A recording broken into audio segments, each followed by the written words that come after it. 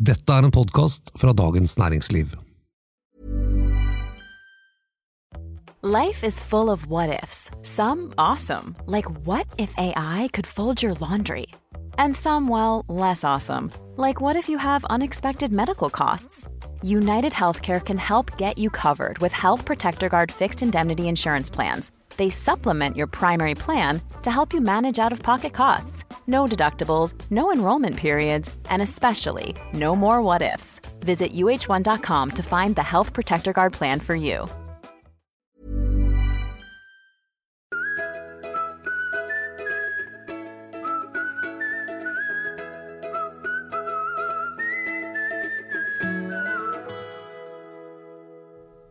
Denne uken kunne regjeringen melde at de diplomatiske forbindelsene mellom Norge og Kina nå var normalisert.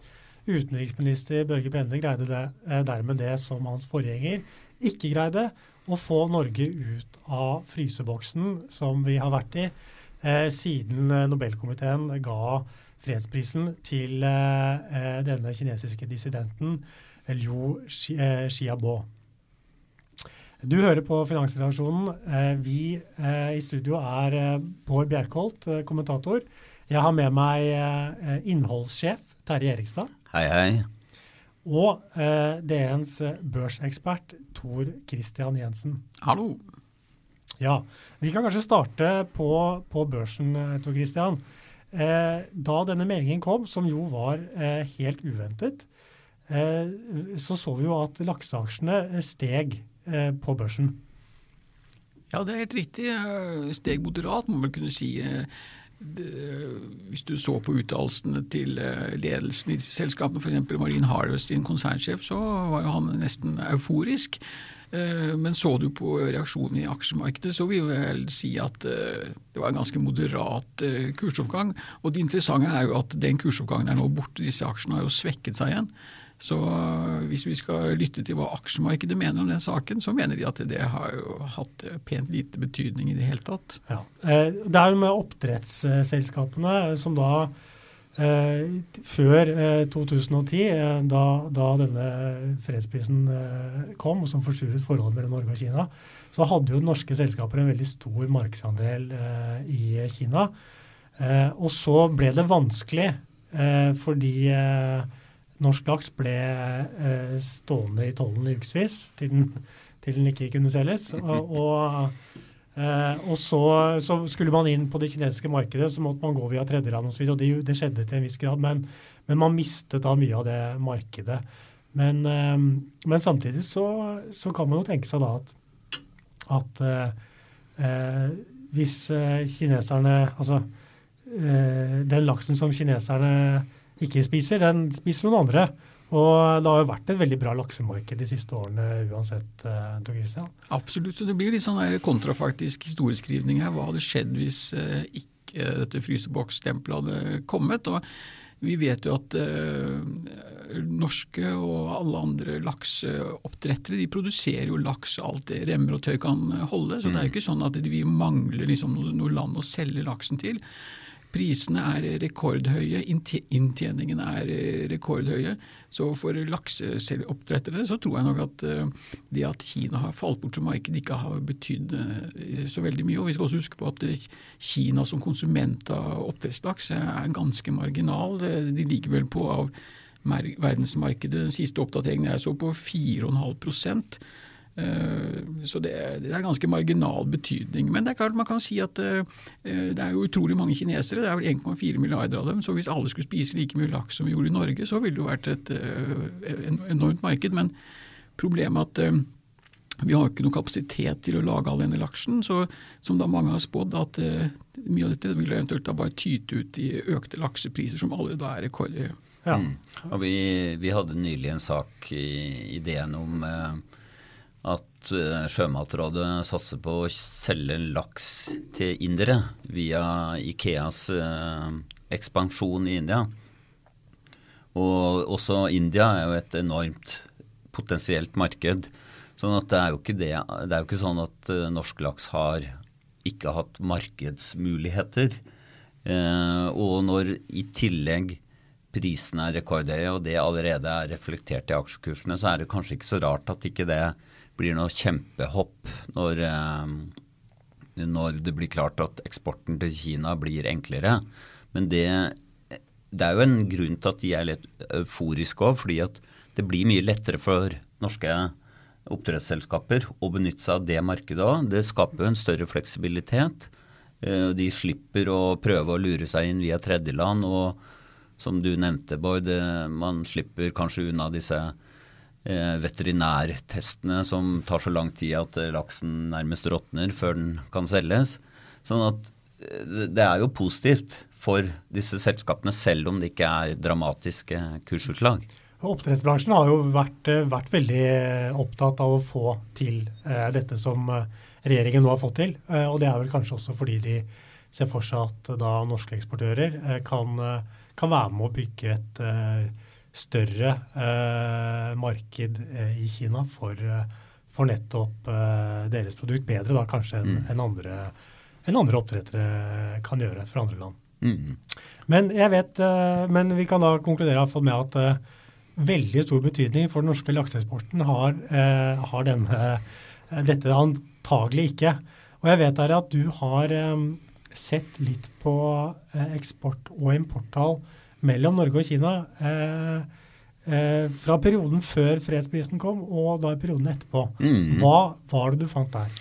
Ja, det egentlig en interessant konklusjon, fordi det ser ut som om at eksporten har hatt samme vekst i tiden etter at vi ble frosset ut av kineserne som før. Så jeg har sett på perioden fra 2004 til 2010, og så har jeg bare forlenget den. Hva hvis veksten hadde vært fortsatt som den gjorde da? Hvor stor eksport ville Norge hatt da i år, eller siste 12 måneder? Og det jeg fant var at vi ligger omtrent akkurat der trenden tilsier at vi skulle ligge rundt 20 milliarder kroner på årsbasis. Så vi kan egentlig ikke si fra disse tallene at denne prisen, som da forsuret forholdet mellom Norge og Kina, egentlig har hatt noen betydning på handel i det hele tatt? Nei, hvis vi nå ser på den andre siden av handelen, altså importen, hva vi kjøper fra Kina, så det faktisk sånn at den har vokst betydelig og ser ut til å ha vokst mer enn trenden forut for fredsprisen og de problemene den skapte. Sånn at kineserne har i hvert fall ikke latt være å selge varer til oss, som følge av et politisk anstrengt forhold. Og det vel egentlig det man kan vente. Det vil jo være, selv om staten og det kommunistpartiet bestemmer i Kina, så lenge det tjener deres egne interesser, så de jo villige til å selge til oss. Men at dette har skapt problemer for alle som har vært involvert i handel og samkvem mellom Norge og Kina, det det jo ikke noe tvil om. Altså det har jo skapt sånne, altså det har vært vanskelig for visum, og man får ikke kontakt med riktige personer og så videre. Men det har ikke så veldig synlige effekter, eller hatt det. Nei, så vet man selvfølgelig ikke hva disse tallene ville vært uten denne prisen, men vi kan jo da i hvert fall konkludere med at det blitt, eller i en da periode, både vanskeligere og antagelig en god del dyrere å drive business i Kina enn det var før. Men nå blir det jo da muligens helt nye takter, får vi håpe da. Og det som blant annet spås fra den svenske banken SEB, det jo at vi nå får en rekke kinesiske oppkjøp i Norge som enten blitt satt på vent, eller hvor man har tenkt at den politiske risikoen blir for stor hvis man går for det, som nå kan komme etter dette her. Hva tror du om det, Tor Christian? Ja, det også interessant og litt på linje med det vi har snakket om før da, fordi at hvis man ser på det som faktisk har skjedd, så det jo ikke sånn at det ble full stopp i at kinesere var interessert i å kjøpe ting i Norge. Vi har jo nettopp skrevet om Opera, som har solgt sin nettleservirksomhet, en stor betydelig, den største virksomheten i selskapet, til kinesiske kjøpere. Så dette inntrykket liksom at alt har vært helt frostfast, det jo feil, rett og slett. Så men at det er klart at når du får denne forhandlingen om frihandelsavtaler og at alt åpnes opp, så det vanskelig å forestille seg annet enn at det må da bli mer av det har vært inntil nå. Men igjen det som Terje snakket om i stad, at kineserne jo pragmatiske. De skal jo drive business og tjene penger, og hvis det i deres interesse å kjøpe et norsk selskap, så gjør de det selv når Norge var i denne fryseboksen. Og noe av grunnen til at man tenker på Norge som et interessant land for kinesiske investeringer jo nettopp da at hvis man ser på det Kina har kjøpt opp utenlands, så har det vært preget av to ting. Og det ene teknologi, og det andre energi. Altså det vil si energi og råvarer. De har vært opptatt av å sikre tilgang på råvarer til den svære fabrikken sin.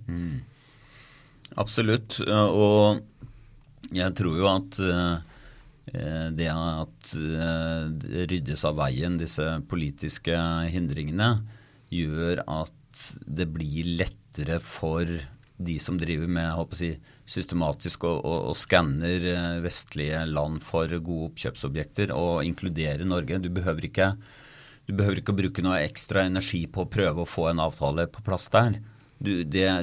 Kanskje det heller tvert imot, fordi Norge nå nærmest har forpliktet seg til å være positive til Kina. Vi har jo sett at kinesiske oppkjøp i Tyskland og USA blitt stoppet av myndighetene, fordi man ikke liker at kineserne får tak i viktige selskaper, avansert teknologi.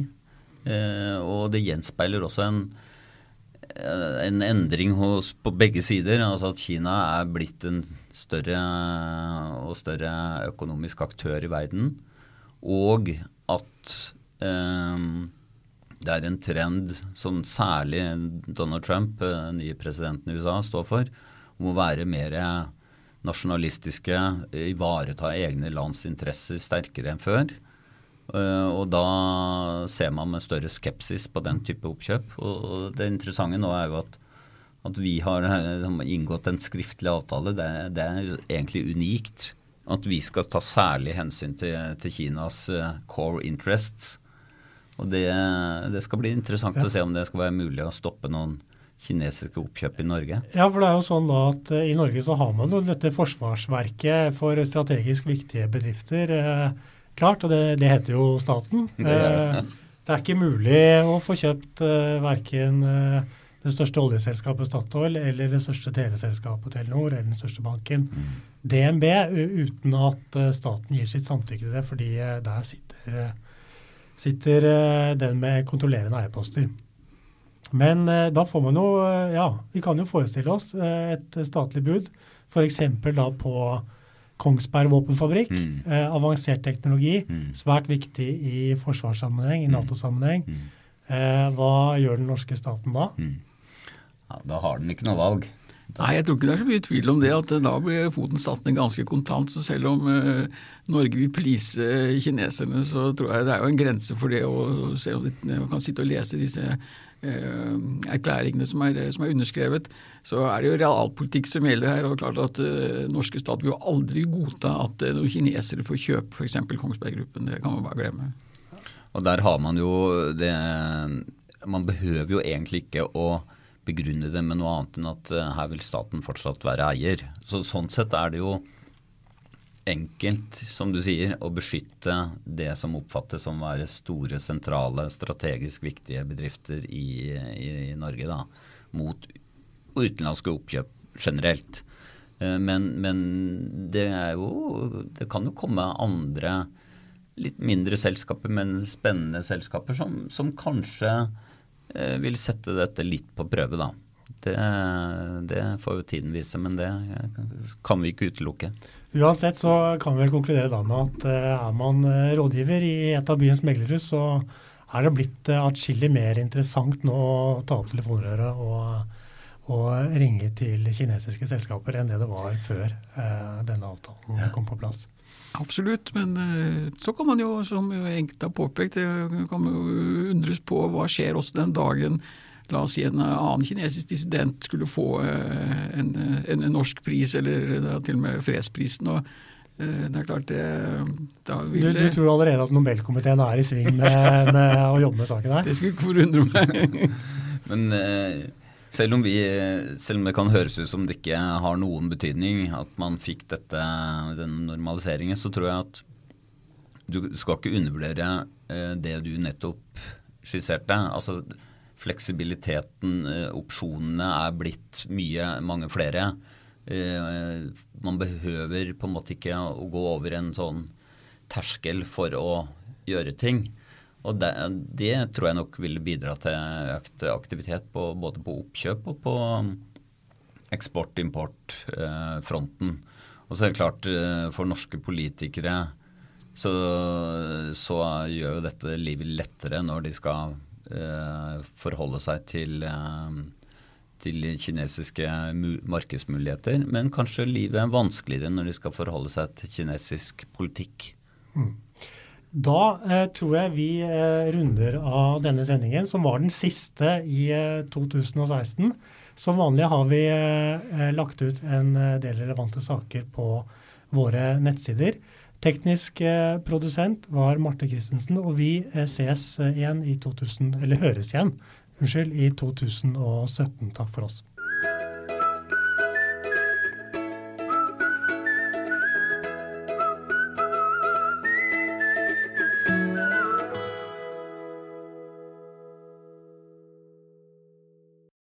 Du har nå hørt en podcast fra Dagens Næringsliv.